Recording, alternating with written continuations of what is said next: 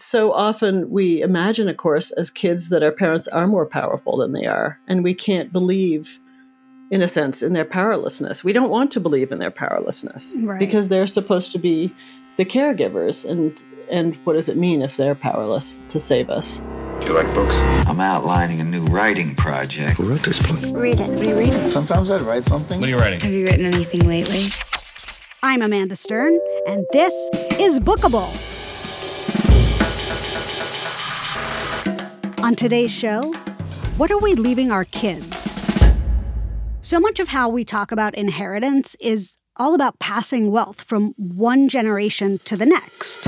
But there's one thing all children will inherit, and that's the planet. We've only got one planet. Only one? Yeah, just one. It's the thing that literally sustains our lives, and yet we've had an entire generation or two who have essentially spent that inheritance and ignored the peril of doing so. Gone! It's all gone. We spent all of it. But it's our inheritance. Well, our guest today, Amanda, hi. She uses her new book to tackle this weighty topic with sharp, biting humor. So I'm mostly in my bedroom, which is mostly enclosed. There's the doors. Time for an introduction. My name is Lydia Millett, and I'm the author of A Children's Bible. Lydia Millett. A Children's Bible is a novel about apocalyptic chaos that upends a summer vacation of kids and their absent and drunk parents. Or as Lydia puts it, it's a bunch of kids who are just repulsed by their parents, living in a summer house, and things happen. Oh yeah, do things happen?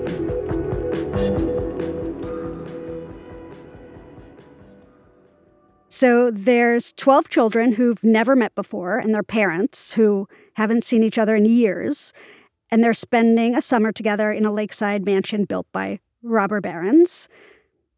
So far, so good? Yes, very, very good. They are playing a game to distract themselves, to prevent themselves from being more bored than they have to be because their parents have taken away all their electronic devices. And so they play this game where you want to be the last one to be actually affiliated by the others with a given parent as your own. So you want to be the last man standing whose parentage has not yet been discovered because the parents are so embarrassing that you don't wish others to see the connection between them and you. And the truth is, they really are embarrassing. Like they're mortifying, and they're more like children than they're actual children. Yeah, in some ways, because they're self-indulgent and they're hedonistic, and they are not self-aware in many cases. So, yeah, although, can't those things be said of all of us, really, children and adults alike, to some degree? Yeah, to some degree, yes. But I feel like they really wanted a summer without their kids, but they brought their kids anyway and just acted like the kids weren't there. Although if they had truly, truly wanted a summer without their kids, they should have left them with the devices, right? That's how you get alone time as a parent. You just let them play the video games. Although I didn't in the book really explain the genesis of that prohibition, on the part of the parents. I didn't really explain why they took away the devices, although you assume it's so that they're not dependent on them, they're not staring at them all the time, they're forging social bonds, among themselves, the kids. But really they are such bad parents that in a way you could rationally ask why they would care whether the children interacted with each other, right? Yes, true. But it's also, I found that the parents are so they are so not interested in reality that they don't want to face reality. They're doing as much as they can not to deal with reality, that the phones themselves sort of represent reality. So they don't want to be told of anything that's going on. They don't want to be reminded of what's happening in the actual world. That's true. It evolves into that as the story goes on, doesn't it? Yeah. And at first, they themselves are allowed to have their devices, of course, but the children aren't. But then later, the positions are sort of reversed.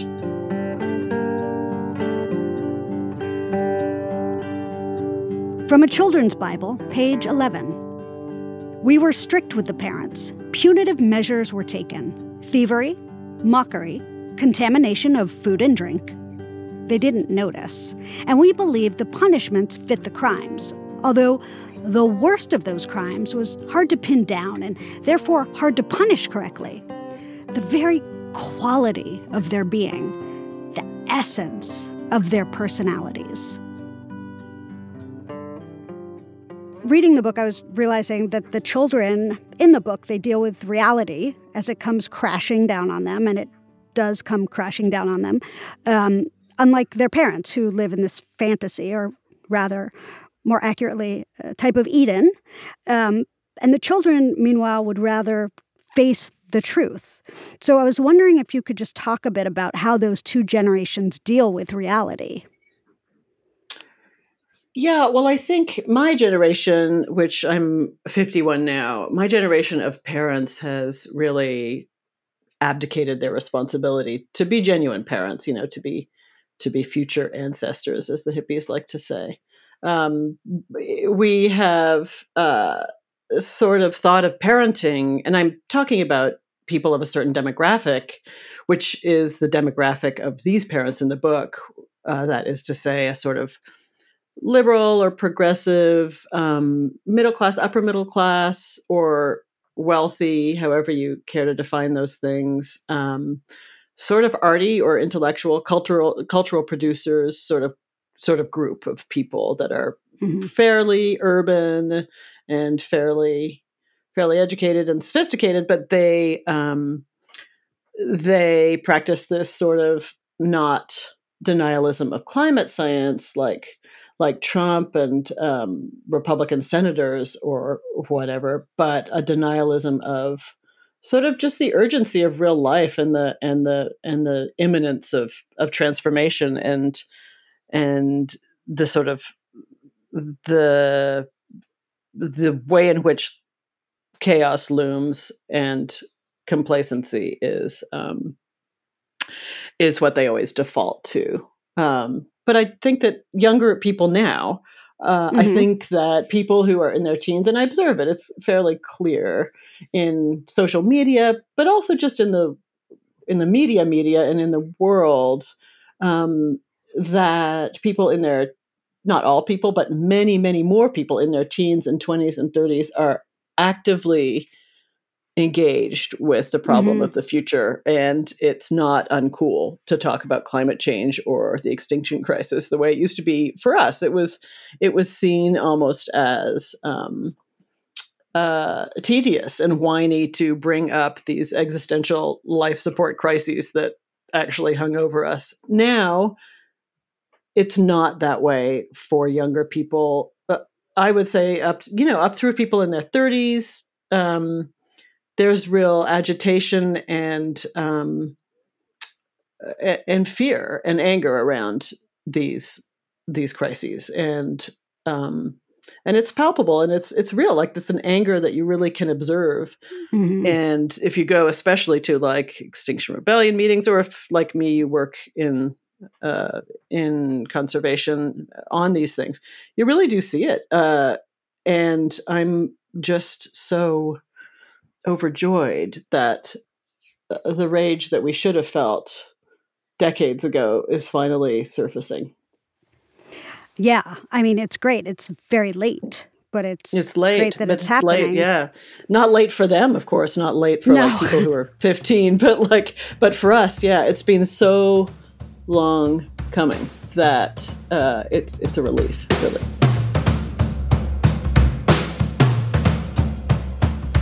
From a children's Bible, page 27. At that time in my personal life, I was coming to grips with the end of the world. The familiar world, anyway. Many of us were. Scientists said it was ending now. Philosophers said it had always been ending. a decade ago, or maybe a little more, this book would have been called dystopian, but it lands in the world at a time when it's actually current. Do you have any feelings about this book being labeled environmental fiction and at all? Well, I've just never liked the word environment or environmental. It sounds so wonky and it's so bloodless, Really, we're talking about life support. Life support, that's what we're talking about. And even that is sort of clinical sounding, isn't it? Like a series of machines hooked up to a moribund patient or something like that. But really, we're talking about that which sustains our lives and upon which we're entirely dependent. And that's what we mean when we talk about the environment, really. And so still, I don't like really the ring of environmental fiction. I don't like the ring of it, Like, I think of myself as writing general literary fiction, and I think that these are general matters. These subjects are of general interest. Certainly should be compelling to any of us who care to continue to live. And I think that is a majority of us, really, at any given time, who could, who prefer to continue to live and who wish also any children they have to, for example, continue to live. So I think it should be referred to as more general fiction. I do also, and of course there are exceptions to this, but I sometimes associate environmental fiction with humorless fiction, which is partly unfair because it's simply not always the case. But there's kind of a certain, timbre of that, right, or a certain stigma almost of humorlessness, even associated with the movement in general. And that too is unfair, actually, and somewhat manufactured, but that's another conversation. But it's so important to me that, and as a reader also, again, always that things contain the comic and even sometimes a certain brutal savagery of humor I like to see, So and so to say environmental fiction or something, a work that also wishes to have a comedic side, I think is, I don't know, it feels a bit constraining. It's just an embarrassment of marketing, I think. It's, yes, it's just something they came up with in a meeting. Yeah. But I came across a term that I almost just left the world. Cli-fi. Yeah, no, it's awful. It's terrible. But I don't like the term sci-fi for science fiction even, although I'm not saying I've never used it. I'm sure that I have fallen into using that, sci-fi or sci-fi fantasy, or I'm sure I've said that.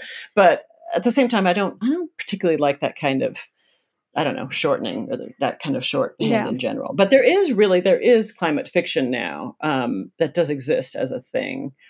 And I don't know. I mean, there should also be extinction fiction. We should, for the first time, we're giving more attention to climate over the past 3 years because of obvious reasons having to do with denialism at the top of the country. But we, I think, are also beginning to look more than we have in the past at extinction and how enormous and vast that tragedy is as well. And so I'm happy that we're giving these things more time on the airwaves and more time on the screen, and that finally they seem to be getting more of their due. And I hope it's a linear progress. I hope it's not just a blip.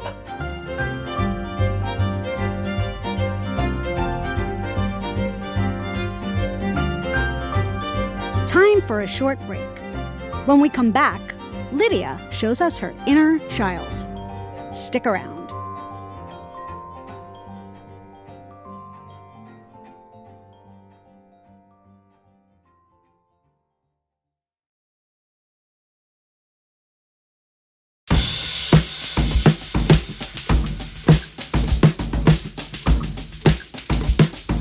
Welcome back to Bookable.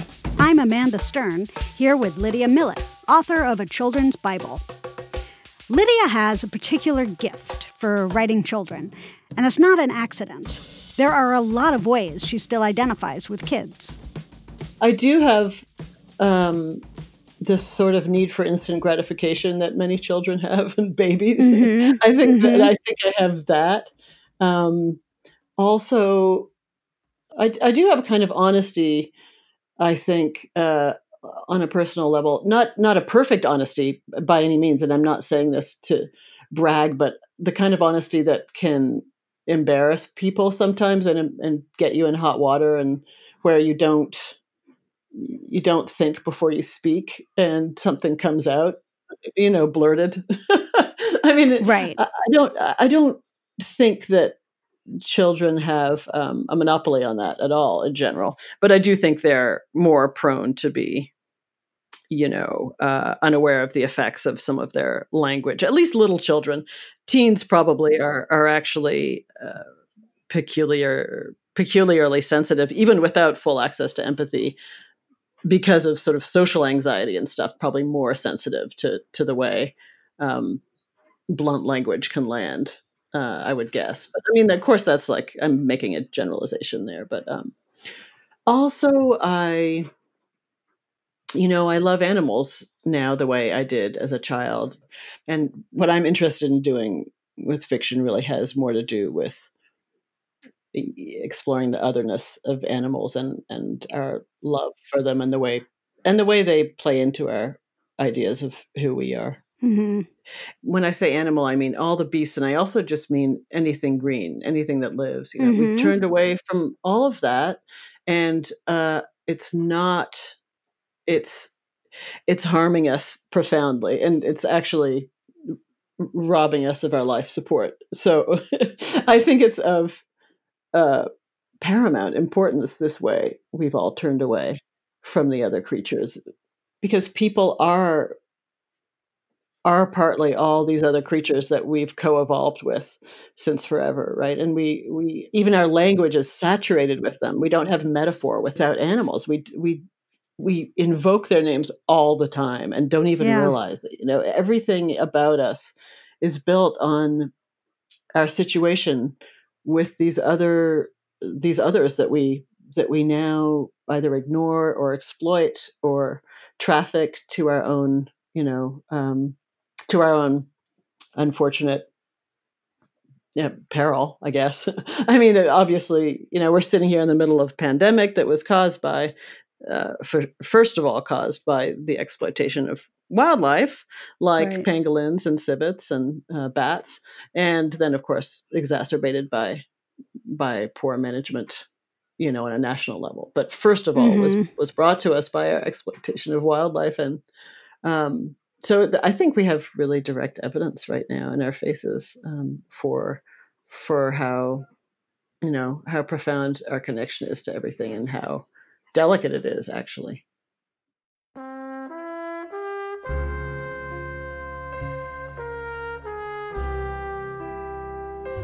From a children's Bible, page 15. My own parents were mother scholar, father artist. My mother taught feminist theory, and my father sculpted enormous, busty women, lips, breasts, and private parts garishly painted, often with scenes of war-torn or famine-struck locations. The labia might be Mogadishu. He was quite successful. It's interesting, you do something with this novel that my actual question is in all caps, the second half of it. So I wrote, it's such a heavy topic, and yet you brought such lyricism and humor to the page. And then in all caps, I wrote, how did you do that? I mean, it's just, it's like really hysterically funny. I'm really happy the labia is Mogadishu. I mean, it's hysterical. It's like truly some of the funniest writing I've read in a really long time, and it's such a heavy topic, but it's just buoyant, and I just don't know how you did that. I really don't, and maybe you don't either.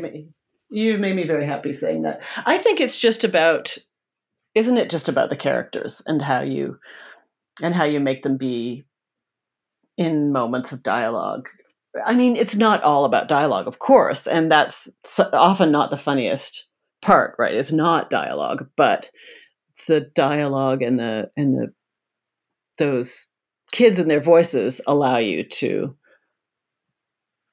be immediate, even when the background or even the foreground is something looming and dreadful. I think as long as you have people, you'll always have humor. Yeah, but I do think that a lot of it... In the real world, anyway, right? In the real world. Not necessarily in fiction. Yes. But, yeah. Right. Sorry. No. I was just going to say that it's, to me, I could tell you were having so much fun. Yeah. You know, it felt like writing this book was a great deal of fun. That is... was it? Yes, it was. Of course it was. That is how I approach each book. No, I always want that's to, great. You know, I want to evoke a full range of emotions in myself. So, but humor, like I have to laugh sometimes. I have to be able to make myself laugh because, you know, if you don't laugh yourself, I feel few others will laugh. Right. and but also just that it's so pleasurable. It's so pleasurable. And also, but I also have to feel like tears come to my eyes at a certain point, or I've not done my job.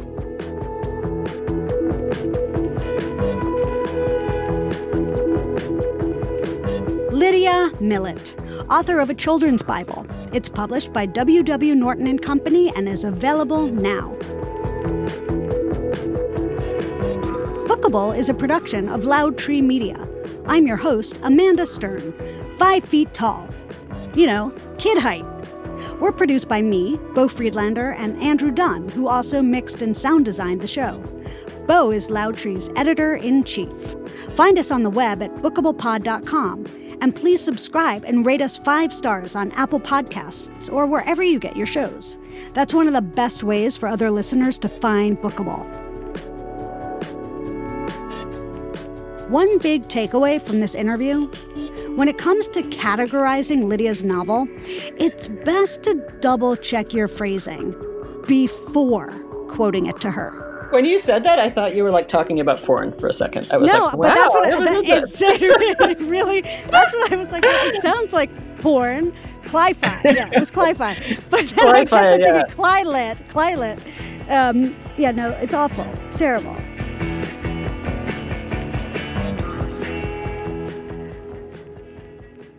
This is Bookable.